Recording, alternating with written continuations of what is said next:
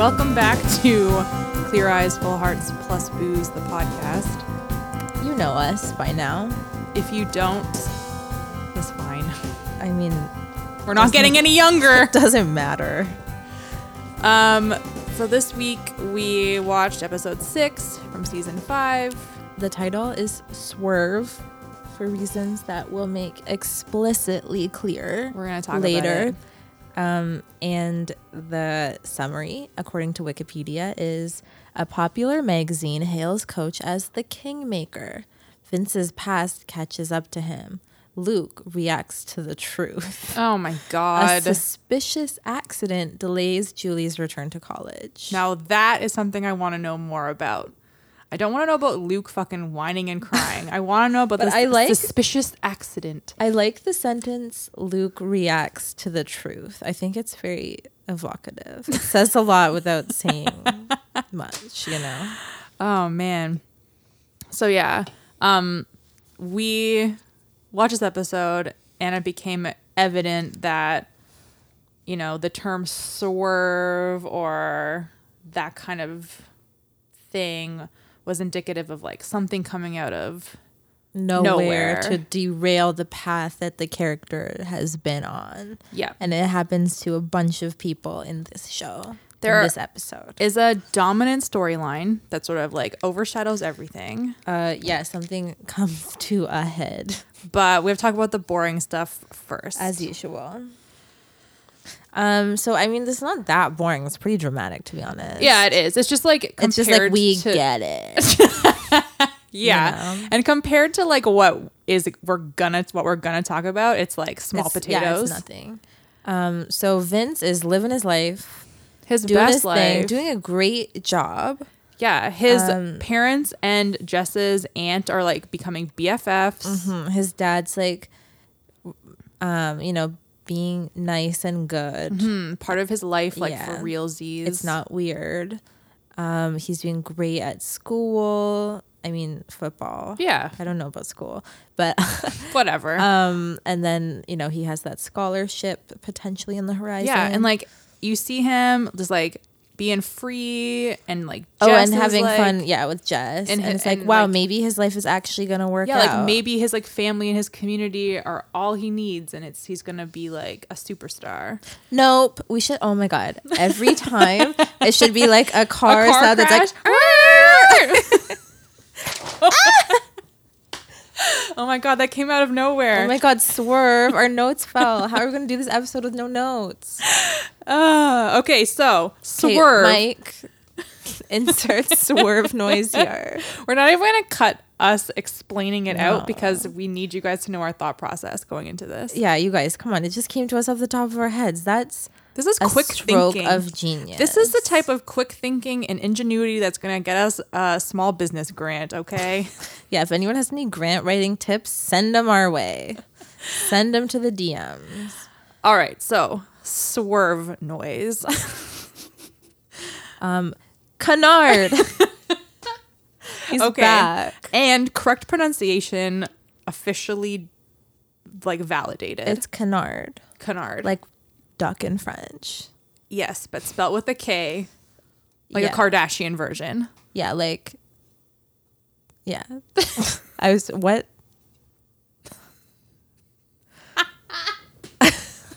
Okay, because I was like Kylie Jenner, because I was like Kenner, but it's not. You know? Do you know what I mean? I know what you mean. Those are really hard. Close. So I mean, we can't be geniuses all the time. That's like as much thinking as I can do today. I was gonna say, like, sometimes like one brilliant thought means like the rest of the day is just like totally done. Yeah. So Canard is back in the picture. If you remember from earlier in this season or last season. Well, yeah, season 4. Canard like fronts the money for Vince's mom's rehab. And Vince was supposed to like pay it back, I guess, by being like part of his like club of gentlemen. Yeah, and performing violence. Right. But it was too real for him. Calvin got killed, obviously, and that's the last we saw of like Vince being like involved in that life. It's kind of weird that Kennard is like a lone gunman, literally. Yeah, it is strange that he would like provide all this kind of like these threats and this pressure, but just as one dude, not like his group. Obviously, he's like quite easily taken care of later in the episode, which is like, it's just like the stakes are low. Yeah. And it's just throwing shit into like cliched garbage into Vince's path. Yeah. Like, not only does he like have daddy issues and like, you know, drug problems, it's like there's a potential like gang member that's after him. It's like, let him live his life. And I think we said before when this issue came up in the previous episodes that it's not like the best representation of like that life or like of just a black man. Yeah. It's just like it's cliched, as I said. It's not like, it's just like anything you can think of that's typical of a story like that, they just somehow have. Yeah, so it's easy for the writers at this point to be like, we need a conflict. Like, let's see what we can like pull up from that storyline. So yeah, Vince has never paid Kennard back the 5 G's. So now it's a problem. Yeah, it's a huge problem, and Kennard like goes crazy like with threats. Yeah, he threatens Jess like in the worst way. Yeah, it's scary. So he like manhandles her. He like assaults her. And then threatens to like burn down the barbecue place. Which is chilling. And honestly, he has the scariest face. Yeah, like Jess is aware of what's going on because Vince like tells her. So when Kennard comes and threatens her, obviously it's horrible and shocking, but she's not like thrown for a loop. She's like goes to Vince and is like, we need to figure out a solution for this because it's also dire straits. It's a bit shitty that she just becomes like the damsel in distress and she's only there to like up the stakes for Vince's story. And yeah, she's like treated like a partner, like by Vince. Like, I'm gonna like be honest with you and like you're gonna be along for this ride, but like their relationship is good, but the show just resorts to like cheap laziness when it comes to her. Yeah. And you know, when it comes to like every woman on this show except for Tami. So like Jess is like, should we go to your dad because he, you know, would know what to do? Should we go to your other dad? Because he's a community leader and a kingmaker and will be able to like protect you from harm. And Vince doesn't want to go to his real dad. Either dad. Because it just brings up all kinds of problems. So he gets like some money together, which he like has like fucking just cash lying around. Well, Joe actually pointed out that he probably stashes money like through old habit because his mom probably like would go through like any money that was around. True. So he probably has like secret hiding places and like keeps it separately like due to just those habits. Right. So he has money, but it's not enough money. So he gives Kennard that amount, and Kennard is like pissed, obviously, because it's not the right amount. So he has until Friday, aka football day, to provide the rest of the money. And then after the Jess incident, it becomes like clear that they need to do something, or their like livelihood is going to be at stake. Or I don't know what the other threats were, like killing him. I mean, he had a gun, right? Yeah. Yeah, so probably. I guess we're supposed to infer. Killing. Yeah, killing. That's the ultimate. The ultimate no. So Vince finally tells Ornette, his dad. He goes to Coach's house and then he can't bring himself to like knock on the door. So then he goes and finds. Did I black out again?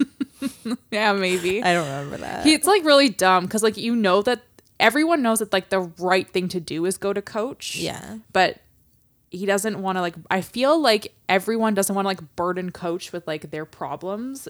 But what could Coach even do? Nothing. He would just call Buddy and be like, hey, you're the criminal element of East Dillon. So he goes and sees Ornette, his bio dad, and tells him what's up. And Ornette is essentially like, I got it from here. Okay, question. Yeah. Is Ornette hot? See, I think yes, a little bit. Like it's a lot to do with like his attitude and how he can like take care of something that's hot. See, that's what I found That's in this sexy. scene where he was like, I'm so glad you came to me. Like, you don't have to worry about this ever again. I was just or like, even at the very end, he's like, it's taken care of. Like, don't worry about it. yeah, and then he just live like, your life. then he just like wants to eat a lot of pie, and I'm just like me too. Okay. But he does wear a lot of fedoras and like other kinds of hats that I don't like to see. Yeah, I feel like it's part of his like cool yet tough persona. It's like, I'm really tough, but how do I disguise my toughness? Like, like, or like I'm tough, but like there's more to me than just that. And that's like probably what he's going for, because he's like out of prison. He's trying to like, you know, give himself like dimension. Right. But he doesn't need it. He's hot without it. That's what I'm saying. Anyway, so he beats the shit out of Kennard. Yeah. And like, you know, he has a reputation. He's obviously older. Kennard knows him from the past. So I guess that like all of that combined with like an ass whooping would probably like scare you into not, you know, threatening Vince or his family ever again. But like, again, if it was like if he had a gang behind him, that wouldn't have been so easy to take care of. It is so strange that he's just like gone rogue in this situation. But he never had anyone. He was like trying to start his own gang with Vince and Calvin, but it didn't work out for him. But so like Calvin or Ned is also on probation, so like this kind of shit doesn't fly when you're on probation. Yeah, so he's got to keep it on the DL. Normal. Plus, he takes Kennard's gun and keeps it. So you probably can't do that either. Yeah, you probably can't. So he delivers, like he definitely comes to Vince's aid and like helps his son out of a, you know, issue, like a problem.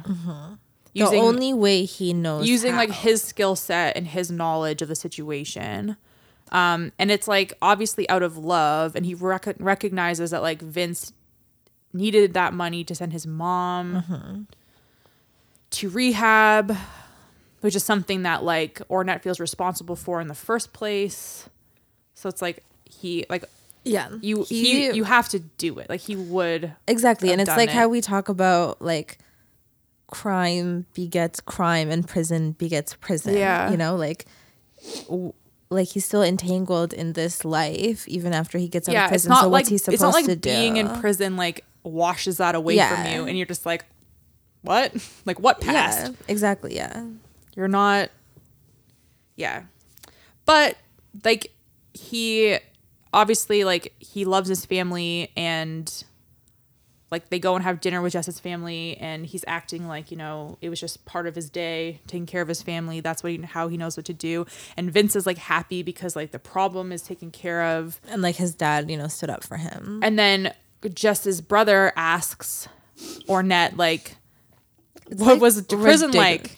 Mr. Howard, what was prison like?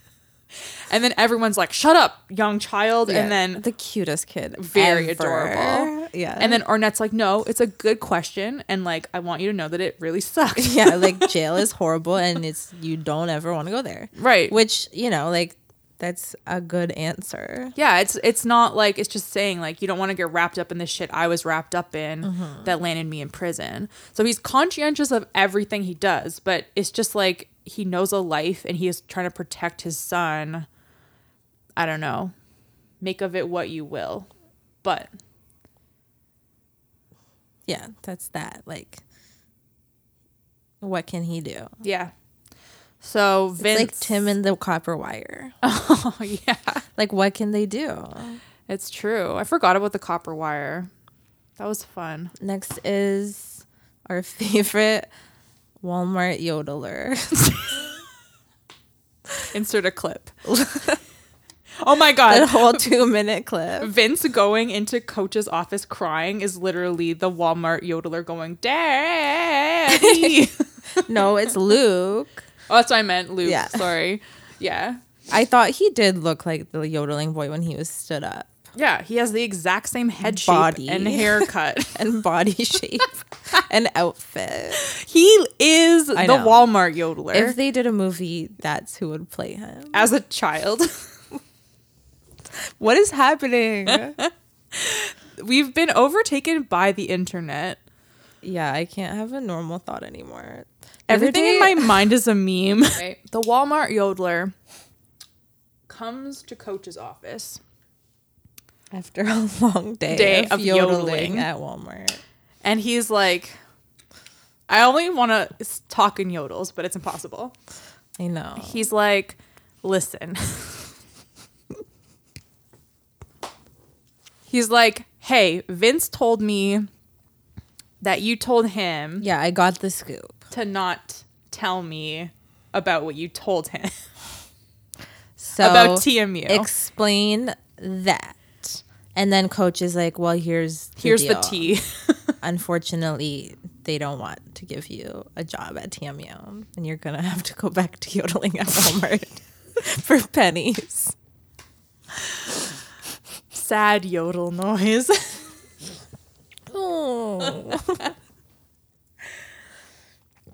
Yeah, Coach is like, essentially what happened is they used you to get to Vince. The reason that they brought you there in the first place is so they could have that sneaky meeting with Vince. I don't get it. Just get Vince then. Yep. It doesn't make a whole lot of sense to me, but, you know, they need drama in this show. It's a drama. They need to fill 48 minutes every week. And he's really upset. Yeah, Luke is just like, no, they're going to take us both, Coach. Like the same shit that we were saying last week. Like he just thinks it's like a fun, like amazing friendship vacation for the rest of his life.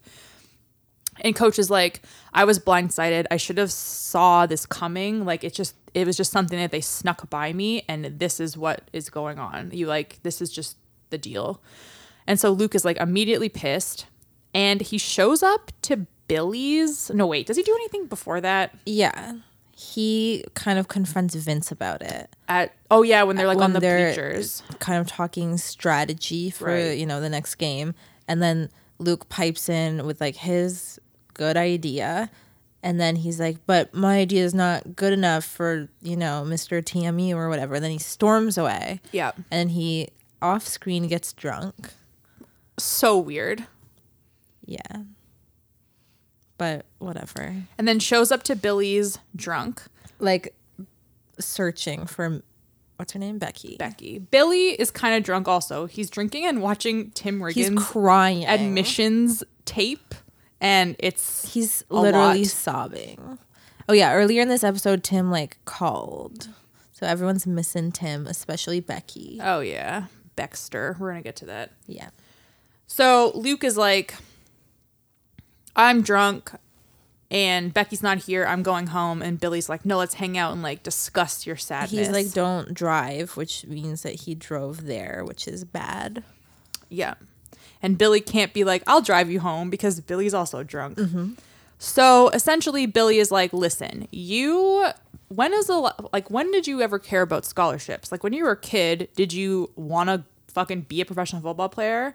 Like, no, you just played football here because you liked it. And all of a sudden someone offers you a scholarship. You hear about it one time and it becomes your obsession. That's not you. Play football because you love it and get out of this weird funk. Mm-hmm. And then that's Billy, very Tim. It is so Tim. That's probably where he got it. Yeah. But also don't end up like Tim.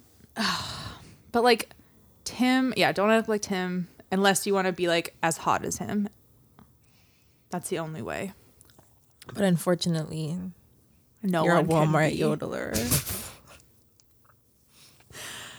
So then Luke just bros down with Billy. They practice their war cries, aka just screaming. And then he drunk dials TMU, which shouldn't be that easy to just drunk dial an admissions person. And he basically is just suck it, here's my war cry. And then it's out of his system. Yeah. And we don't have it on the list, but later Billy's kind of all puffed up from giving that great advice to yeah. Luke. And Coach is so frazzled. He's late to the beginning of the football game. Yikes on bikes. So the other coaches tell Billy to like take the speech. Wow. Which like We they all obviously know. were impressed by last episodes. I was going to say, we all know his speech giving abilities. But they were like, obviously he has passion. So Coach ain't here. I ain't Coach. So this is what you get. Man, it's Friday night. It's Friday night in our house. And these fellas in the locker room next to us, they want to come in here and they want to dance around on our field and think they can walk off with a win. They want to have a party in our house. Well, I say we give them a fist fight. I say we go out there and we play 48 minutes of lion football. He does amazing. He totally does. And you can see everybody they're a little anxious because Coach is late. Yeah. They're like, they start like loosening up and they get like into it. And then you see that like feeling wash over Luke where he's just like, yeah, like this is why I play football, because it's like fun and funny and like my bros are here and like this is what it's about. And then when Coach arrives, when Billy's speech is done, he kind of hears the tail end of it. And like, you never know with Coach.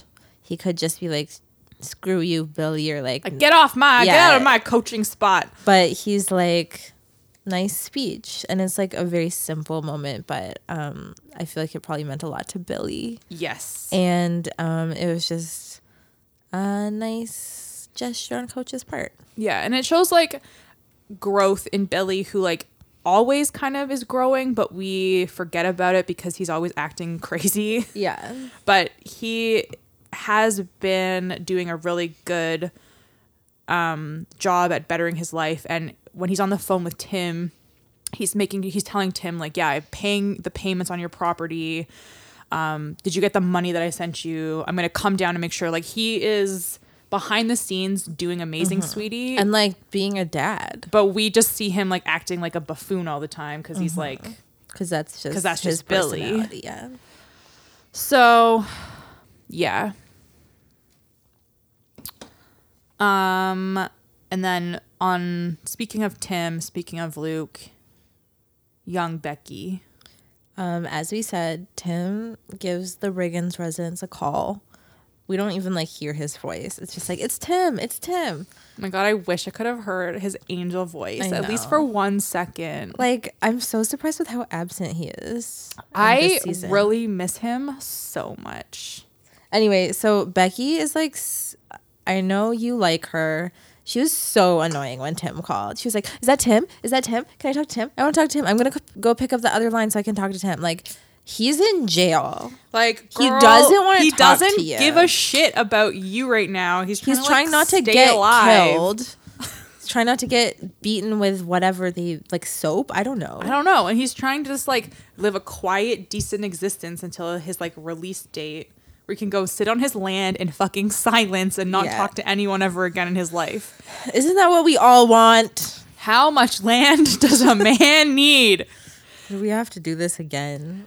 It's really good that Becky now in this point in her life where she's trying to navigate all these feelings is that she has Mindy, because Mindy is like no nonsense and is just like, girl, sit down. Like, he does not want to talk to you. She literally like puts her feet on top of her so she can't. Yeah. Yeah. I feel like, we saw Mindy like last season being so like dreamy and in her own little world, and we're like really not having anyone to like talk sense into her. Right. When Mindy is like the perfect foil for her, where she's like, get a grip. Yeah, because Mindy like tells it like it is always. And Becky, who doesn't really come from a background of structure, and her mom, or like anyone who really gives a shit about and her her. mom telling it like it is basically like just putting her down as opposed to like teaching her about life. But also her mom's really like self-centered. It's true, yeah. So everything really like is all about the mom. So like Becky and Mindy are like shopping for like stripper outfits, and Mindy's just like, you need to like, no, how does that conversation go? She's basically like, you're stressed and you're tense and you need to like, and like you're obsessed with Tim. Yeah. And then she's like, you need to go get 12 boyfriends and have sex. Yeah. And Becky's like, oh no, like 12 boyfriends. She's like, me? And then they're also kind of like, they bring up how like Luke is obsessed with Becky, and Becky's like, yeah, we kind of dated, but it didn't go great. She's like, it's a long story. Yeah. Which like, just tell Mindy. Yeah. So I wonder like if it's obviously just because like of TV, they don't want to like rehash the craziness. I feel like they painted themselves into a corner with that storyline, and they were like, this is going to be so powerful. Then they were like, what do we do with this boy and this girl? Yeah. We don't have time to introduce two new love interests. Yeah. I just think that they're meant to be together in this show. Like that's just the course of their characters. And they are using the fact that there was like chemistry between them at some point to just like the viewer be like believe the fact that they could be in love or like each other. But once again, like I don't feel that chemistry. I just think it's like cute. It's like a cute enough thing to have happen. And so then they are at, where are they? They're at Buddy's after the game. Luke is sniffing Billy's armpit. Like father, like son. And still dry. Thanks, Buddy. And Mindy and Becky are like chilling, like looking for dudes. And Mindy's like finally like puts the whole issue to bed, and she's like, Tim, you're not Tim Riggins' girlfriend, first of all. Tim Riggins is not going to come out of prison and date you. Or like anyone. Or any other girl. So you have to get it out of your mind that like this pining and waiting around for Tim is unique or special, because if he said something cute to you, he said it to every other girl in the history of time, which we know to be true. Well, I think Mindy probably thinks that Tim is like more of a sleazy person than he was to Becky. Like she probably thought that maybe they even hooked up, or like Tim was kind of like, you know, inappropriate with her, which we know like they were just friends, and it was but she also normal knows, from like Tim perspective, but like Becky obviously romanticizes like every interaction. And Mindy also probably knows like the charm that like Tim can put on. Yeah. So like even if he's just like your friend or being nice to you, you're just like, wow. Like he's so like dreamy and like. And she probably had this exact same conversation with Tyra. Yeah. Like she gets into full blown like mom mode. I love how her mommy mode is like, go have sex, wear a condom. Okay, mommy mode over. Hello, hi, how are you? Whoa, whoa. We're in the middle of having a conversation. I'm sure you are. It's very important. Hi, kids. I don't know what's going on between you, and I don't really care, but you need to get over it because you're both young and you're both hot and you both need to get laid. So I'm going to go back over there with my husband, and you two can stay here and screw like bunnies, but, you know, be safe and use protection and all that mommy talk, and enjoy. It's funny. And they're like, oh no, like an awkward encounter. Like my mom didn't set me up on this, I swear. Like she didn't tell me to come talk to you. Oh my God, so embarrassing. Oh my God, get out of here, Mom. But now I guess they're dating. Like, they're probably going to be dating in the next episode. Yeah.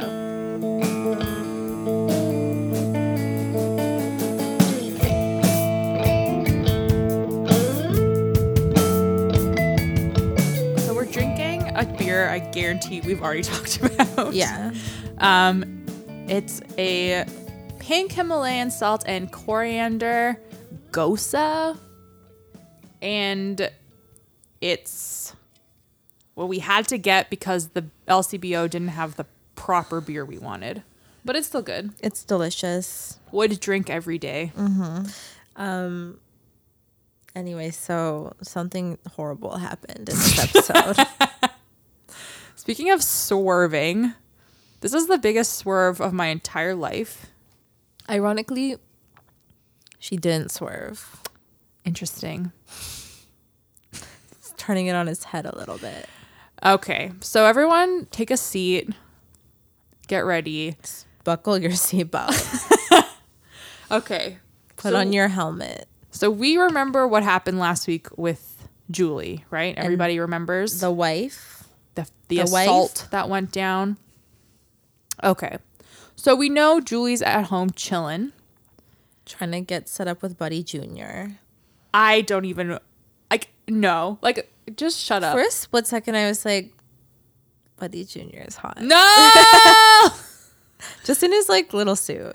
Like, not hot, but like maybe looks a little bit more presentable and not looking at Tammy's rack at this exact moment. Yeah. Kind of glow up. Like he has like good manners now. Yeah. Being branded really was great for him. Oh, we didn't even talk about the prank. Oh my The God, I sweet forgot about the prank. Okay, let's just talk about it to be happy rewind for to the 1 prank. second. Okay. So Coach is on the cover of a magazine where on the cover it says Eric Taylor, Kingmaker, which is like really dramatic. Yeah. And he's like wearing his like red hat and earpiece and he's like yelling. Yeah. It's like it's like a Franz Ferdinand album cover. 100%. Album cover. Love those Franz Ferdinand album covers. Let's yodel about it. Let's yodel. And so everyone at practice is getting in trouble because they branded themselves on the school trip, and they're like all have to sit on the bleachers. And then when Coach asks for their attention, they all pull the magazine up over their faces like they're reading it. Hilarious. So funny. And Coach Stan loves it. He thinks it's amazing. He thinks it's so funny. And then he also loves it when Coach Taylor is like, Let me tell you something. You know, it's every coach's dream to experience the highest level of idiocy that his team can muster. And gentlemen, collectively, us coaches, we are living a dream. But we'd like for you to live your dreams too. So we're going to allow you to live the dream of realizing just how far it is you can run before you can run no more. Led with the tutelage of Coach Traub. Begin living your dream. Hop to it. Let's go. and then Coach Straub is like, let's chase our dreams. Let's go run. And he's like so tickled by like the prank and then Coach's reaction to the prank. Yeah. And it's also like funny that he's punishing them for like their act of camaraderie.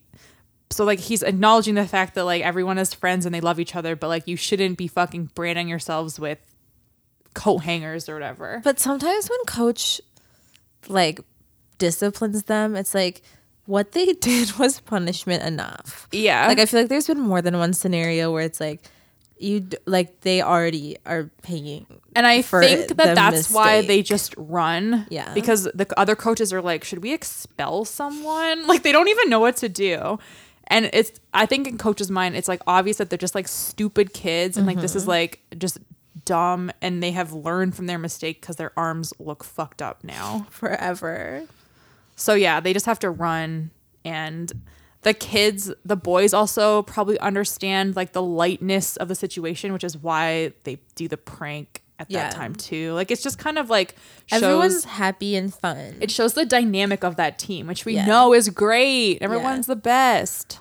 I'm so happy we don't have to be in West Dillon. Ugh, Like gross. barf. Fast forward. Swerve sound. Oh, we didn't even do a swerve sound. Maybe we'll find a place to put it in. Okay, so Julie's at home chilling. She's gonna get married to Buddy Jr. That's beside the point. No, she's not. Everyone's kind of like, He's too hot for her.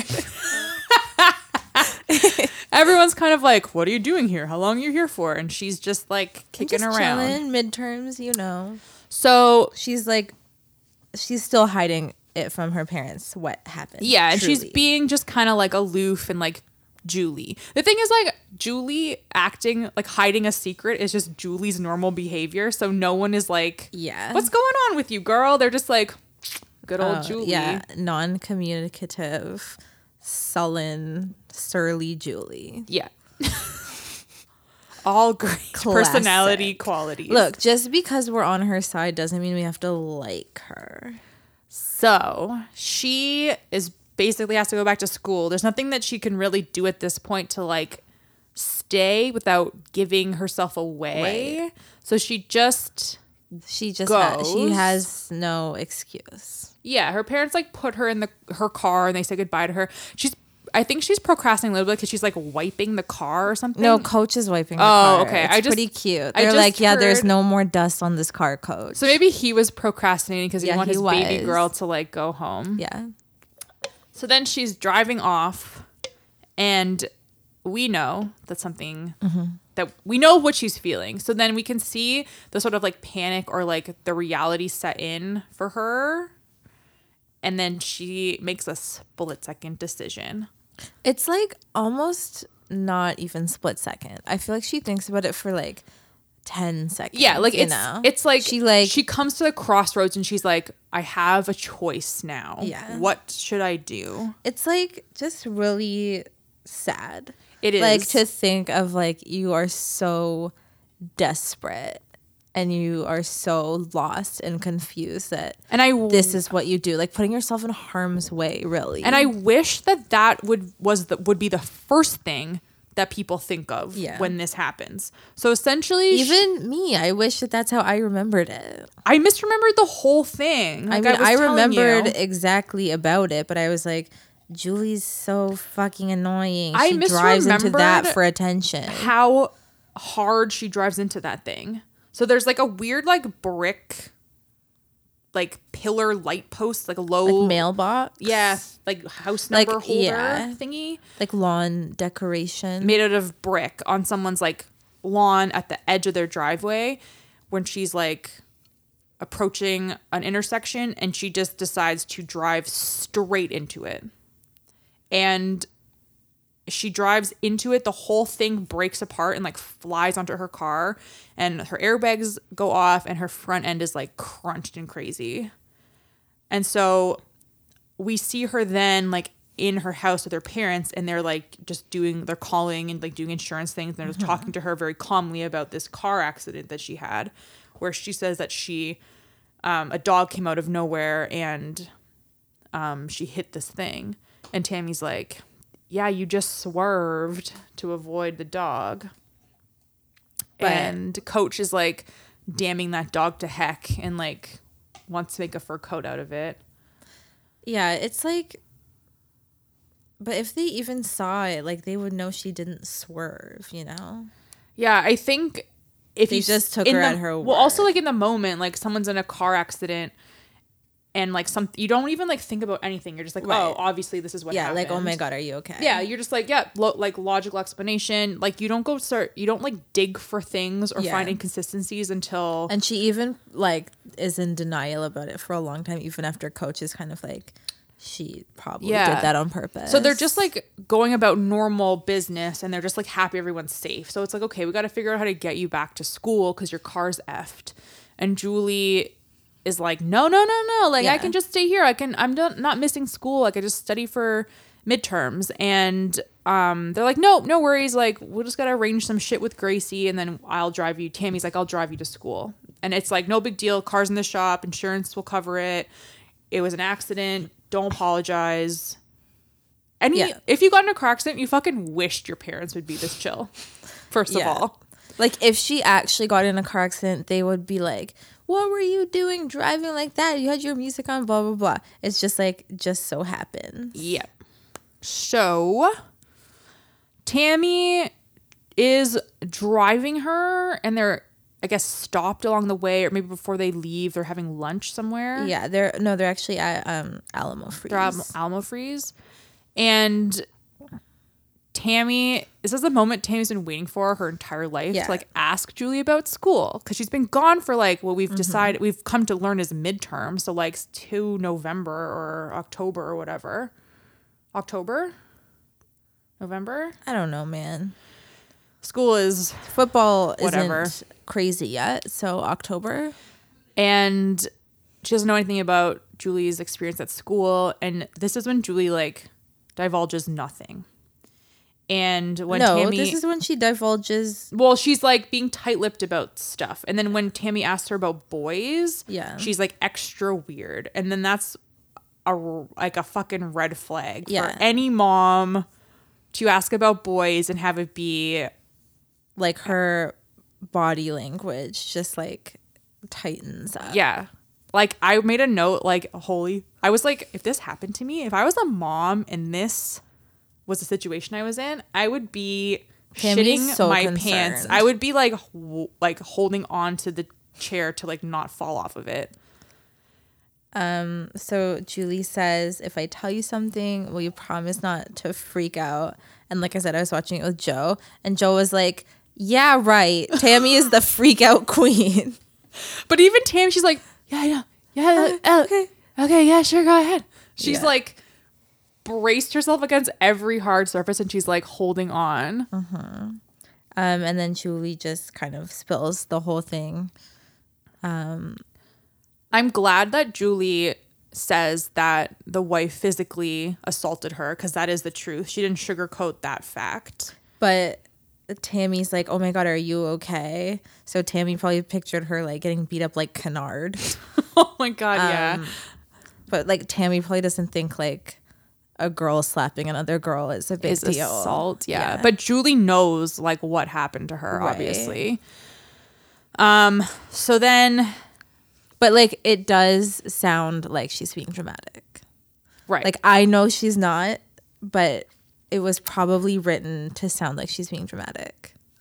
and it just ends up being the truth, LOL. Yeah. Yeah. And we know also based on how everyone else is going to react later that her saying that probably plays into their whole victim blaming thing. Yeah. So it really is like kind of a direct line from the Puppet Girl episode to the Yes. way that Tammy deals with this, and even Coach, where Coach is like, when I find that kid, I'm going to kick his ass, blah, blah, blah. And then Tammy says, well, we have to think about our daughter. She's humiliated. She's ashamed. And Coach is like, she should be. Yeah. So- So at first, Yeah. Coach is having a meltdown and Tammy is being chill for a split second. She's like, we need to be compassionate. We need to think about her. Like, we need to, because she just sees like a broken girl. But also Tammy sees like, no, Tammy sees like a girl who was like broken up with, or like a girl in like a romantic entanglement, the same way she was when Matt broke up with her. Right. Or like the Tammy shit with doesn't the see Swede. the ramifications of like the big picture of like, this was an insane like breach of power and breach of like the unspoken or probably spoken in your contract, you know, Right. teacher student. Right. But contract. at least her like direction of like not screaming at her is correct. Like we just need to Right. like give her some compassion. And Coach and then subsequently Tammy can't get over the fact that the guy was married, that Julie slept with another woman's husband. Like, And that is the sticking point for them, that is like the point of no return almost for this incident. And what makes them say 1,000 times to Julie, you need to take some responsibility. like, yeah, there's zero consideration of Derek's actions. And Nope. even if he was her age and was married, he's still at fault Yes. for breaking the contract of his marriage. His marriage. Yeah. It's not fucking Julie's marriage. Julie's not responsible for anyone but herself. Yes. So like, and Coach immediately connects the car dots. Like she crashed this car on purpose. And Tammy is like, nope, she wouldn't do that. And then Tammy asks Julie, did you crash this car on purpose? And then that adds to the like, holy shit, what are these decisions that you're making? Right. Like, girl, like these decisions, like you need to think long and hard about the choices you're making. And it's like, no Yeah. one sees, like we said before, the act of desperation it was to Yeah. crash your car. It's not like oh my God, I broke up with my boyfriend and I'm so sad and I can't like face my responsibilities and I can't go back to school. Yeah, it's not like she flunked out. Those aren't her responsibility. Is to do well in school only. Yes. And like there's people derailing her from doing well in school, namely her fucking teacher. And then you think that they're on like the right path when they're like, how old is he? Like, does it? And then Yeah. like they're trying to like, But oh, then he's the they TA. Is he somehow- the teacher, the TA? And then it's but just then it like, somehow gets flipped back onto Julie. It's Where her like, fault. why did you sleep with your TA? Why did you sleep with someone's husband? Yeah. Like there are moments when they're touching on what the problem is, but it becomes Julie's fault every time. And it having like, she's already like like horrified. Like her life as she knows it is like ruined. And like she says, like everyone in the dorm either saw or now knows what about happened. So truly to like go back would be really traumatic. 100%. And then you have to see him in your school all the time. And so she's like, maybe I need to, like, I jumped into this college thing. Maybe I need to go to Europe, which like Tami is correct. Like running away is not going to solve it, but like neither is going back and quote unquote facing your responsibilities. What's going to solve it is like going to fucking therapy. Right. Or like taking a break from school and telling your parents, like, I don't think it, like, here's the actual story. Like, or getting them to understand the fact that a teacher shouldn't be in that situation. Julie, that's also not Julie's responsibility to tell her parents like how life is. Like they should know there should be like a momentary pause for everyone to like breathe, collect their thoughts, examine, like Coach and Tami like examine themselves and like not just like you have to go back to school now. You fucked up and the only solution is go back to school. And if you're Julie and your parents are basically like yelling at you saying that you're made a horrible mistake, you're only going to feel like 10 like times more worse. Yeah, it's like you can't go to school and you can't stay home because your parents hate you. So like what are you going to do? Like what do they like they have no empathy. No. Like can you imagine if your parents were mad at you because of that? Like it's just crazy. So like Coach is having a really hard time dealing with anything. And he basically is like, the car's going to be fixed. I'm paying for the car. You're going to pay me back in full. And when the car's done, you're going to school. And that's the end of the discussion. And then when it comes time for her to actually get in the car and go to school, she refuses, which is like a horrible scene where she's like screaming. And Coach like basically... He's like pushing her. Like manhandles her to try to grab her and pull her out of the house. And she just like escapes to her room.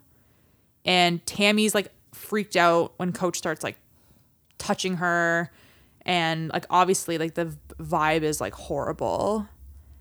And also like right after that, like Coach is like late for the game because of that. And then like you see like the switch flip in him when he like gets back to like his team, aka his like his actual kids. And then you're like, this is where shit went wrong. Because those are the kids that like won't do any, won't like humiliate him or like won't make any bad decisions. Like these kids are on the right path. Yeah, because he's the kingmaker, but he can't be the kingmaker in his own family.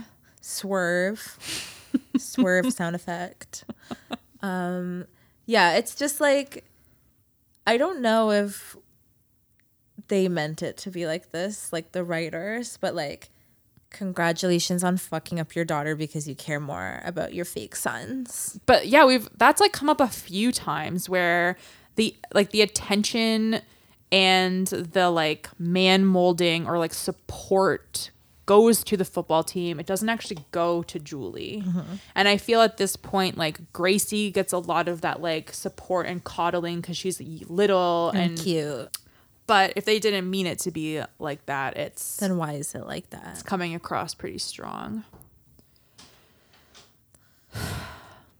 And there's also a scene where like Coach looks at Gracie like sleeping. Oh my God, this is horrifying. Where he's obviously looking at her and being like, please don't ever sleep with a married man. Right. He's basically like, my little angel princess would never humiliate her father. Virginal baby. And then his demon slut daughter is essentially, does she apologize? She says, I didn't mean to disappoint you. Ugh.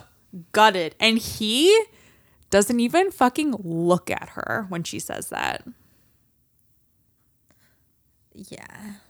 So Coach Taylor is a stand-in for the patriarchy.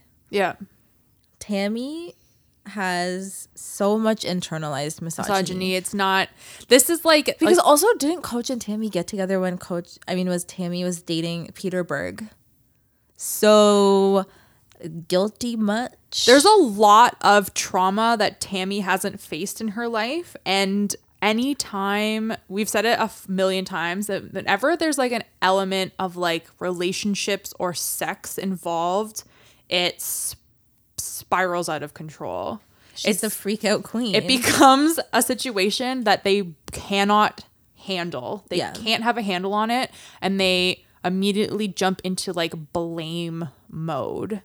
And this is like just so typical of like any story. Yeah. Like where like a young girl's sexuality is like so problematic and becomes this like huge like thorny issue. Yeah. And that like, you know, that's like what fucking every like horror movie is, like a teen girl coming of age, you know? Yeah. Like they just don't know how to handle like a teen girl expressing her sexuality. And it becomes like a burden and a disappointment to your family that like you would do something that a boy would do in one hot second. And then go play football and be like, just run around a bit and then it'll be fine. Yeah, and be like a martyr and like an untouchable hero.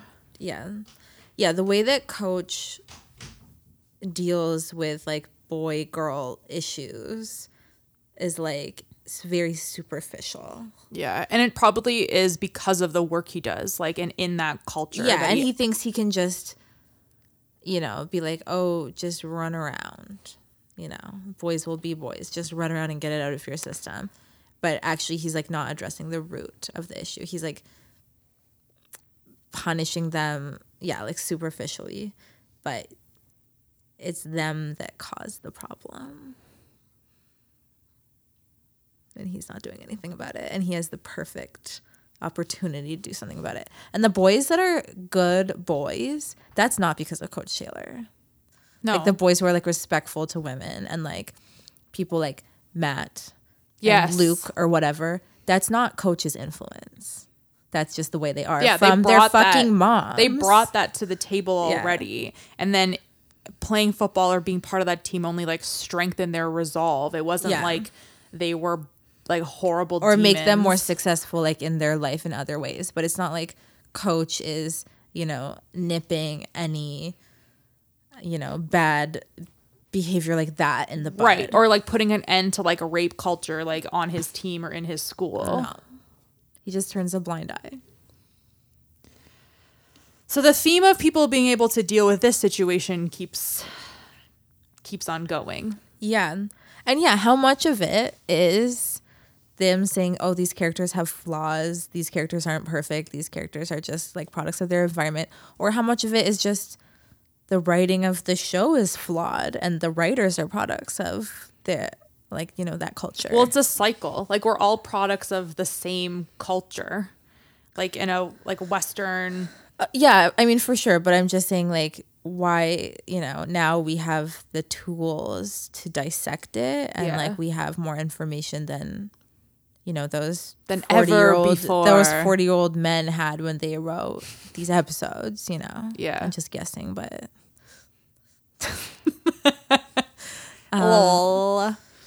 No, you're right. Like we can slice it two ways and the outcome is the same. So it makes you think, man. Yeah, are we overthinking this? I really don't think so. Yeah. Like, and even if we are, it's fun to talk about. And also, like, we're at the point now in our society where, like, overthinking is what, like, brings us to clarity. Like, really getting to the root of why something is one way or why someone would say something versus something else. Like, it really, like, sheds a light on, like, where does that all stem from? Right. So, yeah, like, maybe we're overthinking it, but, like, I feel like I've come like on a journey. Yeah, totally. With this like, you know, little handful of episodes from where I was last time. Yeah, and I feel, like our individual growth from when we watched it the first time to watch it now is like thanks to overthinking and like being critical and having someone else have, you know, thought that way to pass that on to us to be able to apply it to situations. So yeah, shout out to Twitter. I 100% agree. I learned so much from hearing like other people's experiences firsthand. Yeah. And it can be obviously a hostile and horrifying platform as well. Yeah, goes without saying. but they're like exactly. I wouldn't like, be the person I am without, social media. It's so true. There you go. That's that. All right, so I think we're gonna wrap this puppy. It's burped and it like came out of my nose and it hurt. You know what I mean? Swerve came out of nowhere. Yeah. Okay. You guys know where to find us. See ya. Bye.